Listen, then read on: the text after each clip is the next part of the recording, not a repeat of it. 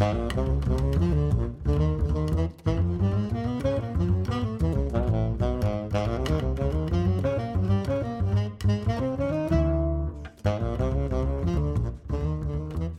and gentlemen, Mr. Ron Blake. What's happening, Ronsky? That's what's happening. This is bizarre to be interviewing one of my closest friends because I know everything about you. So what am I going to ask you? I know, okay. So Ron, tell us about your life. You're one of the few saxophone players I can think of who really likes the bottom of the horn. Oh, yeah. You really play the tenor saxophone. Would you agree? I mean, feel free to disagree, but I find that a lot of the tenor saxophone players who get a certain sense of critical recognition actually play the alto saxophone on the tenor saxophone. It's funny because I started on the alto saxophone, so I think even when I first started playing tenor, I had a tendency to try to play the tenor more like an alto. And as over the years, and I think just my influences, obviously, I heard a need to reinvestigate, and I think I'm still on a path to really getting my sound down there too. But I just feel that was the main reason why I switched from alto, was to get all of that into my sound. And I hear a lot of cats that that tend to play the top part of the horn a lot, and they sound great, but it's definitely it's an acquired taste. Speaking of the tenor saxophone down in the bottom of the horn, I know Johnny Griffin was a big mentor to you, like a second dad, kind of like Ray Brown was for me. And both of those cats like the bottom of their instruments. I think of Griff. I love hearing them get that full earth-shaking A flat out of the horn. Him and Dexter, and you come right out of that, man. Oh man, thank you. That's why Griff loved you. Oh man. How did you meet Griff? It's a long story, but I think when I really met him and actually began to form a relationship with him was when I did the Tenors of Our Time CD with Roy Hargrove back in '94. And we stayed in touch ever since. You play with such a modern sensibility, but you have that. It comes from that old school place, but it's definitely in new shoes. I think it's just a concept of playing how you play with a rhythm section, kind of tuned into, and I felt like that was more important. I was playing with a great rhythm section at the time, working with Roy Hargrove's band. And well, you told me a story. I remember a specific story you told me. Was that in St. Louis at the Bistro? It kind of probably started there. Yeah. I think, You said Greg Hutchinson was just force feeding it to you, like, change the thing. We did of Kindred Souls. Yeah. The live recording. And as soon as we got done with that, and we were on the road, we were just on the road. At that time, that band just stayed on the road. And my sensibility about playing and interacting probably comes from more of an old school thing. But definitely, starting out on alto and, early on when I was a kid, I say that now because when you hear this, the cats that hear this will be laughing because they know I'm probably about the same age as them. But Branford, Steve Coleman, all those cats. That was the kind of stuff that I was gravitating towards originally. And after I came to New York and started to see, it was a much different scene too in New York.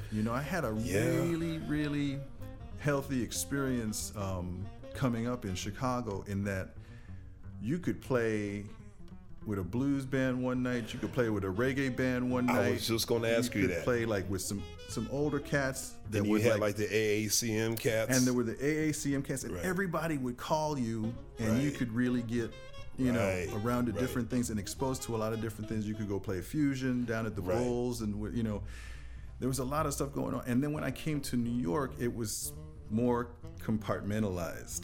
When I was a kid listening to Vaughn and sitting in next to Vaughn, that you could paint broad pictures and you could get very complex and everything too, but there was still something about the element of their sound or the way that they played. And I'm thinking about the names that we've called off, you know, players who were very important to you, you know, Von Freeman, Johnny Griffin, Clifford Jordan, Benny Golson. You listen to the way that you play, not only with, you know, we've been playing together in my band for, you know, going on 9 years, but you hear you with Michelle Ndegeocello, you hear you play with Yerba Buena, whoever it may be, and, you know, I think it's really, you have captured that thing that all modern musicians strive for, and that's you have one foot out and one foot in. And that's something I learned, I think, from being around Roy Hargrove a lot too. You know, another element of your background that plays a big part in your sound and your style is your Caribbean roots. I believe it was your first Mack Avenue recording, right? It was. Lest we forget. Yeah, that's right. And you produced that. Yeah. As a matter of fact. And you turned me on to Assault Navideño. Oh, this old Christmas tune. Yeah. Assault Navideño. Now, what was the name of that group again? I turned you on to a band called the 10 Sleepless Nights. Right. I turned you on to a recording of Stanley and the 10 Sleepless Nights. And that was like from the early 60s, maybe? No, man. I mean, that music still exists right now in the Virgin Islands and British Virgin Islands. But I mean, that recording, the original recording. That recording that I had of, that one was probably maybe from the early 70s. Early 70s, okay. I think so, yeah. Okay. Yeah, and that's like, they call that music Quelbe. And they call those kind of bands, they call them scratch band. They call them scratch band. I guess I tried to incorporate a lot more of those elements in the music that I do and make it relevant, just like you know, there's the Afro-Cuban music and so many different styles and rhythms from different parts of Latin America and the Caribbean as well.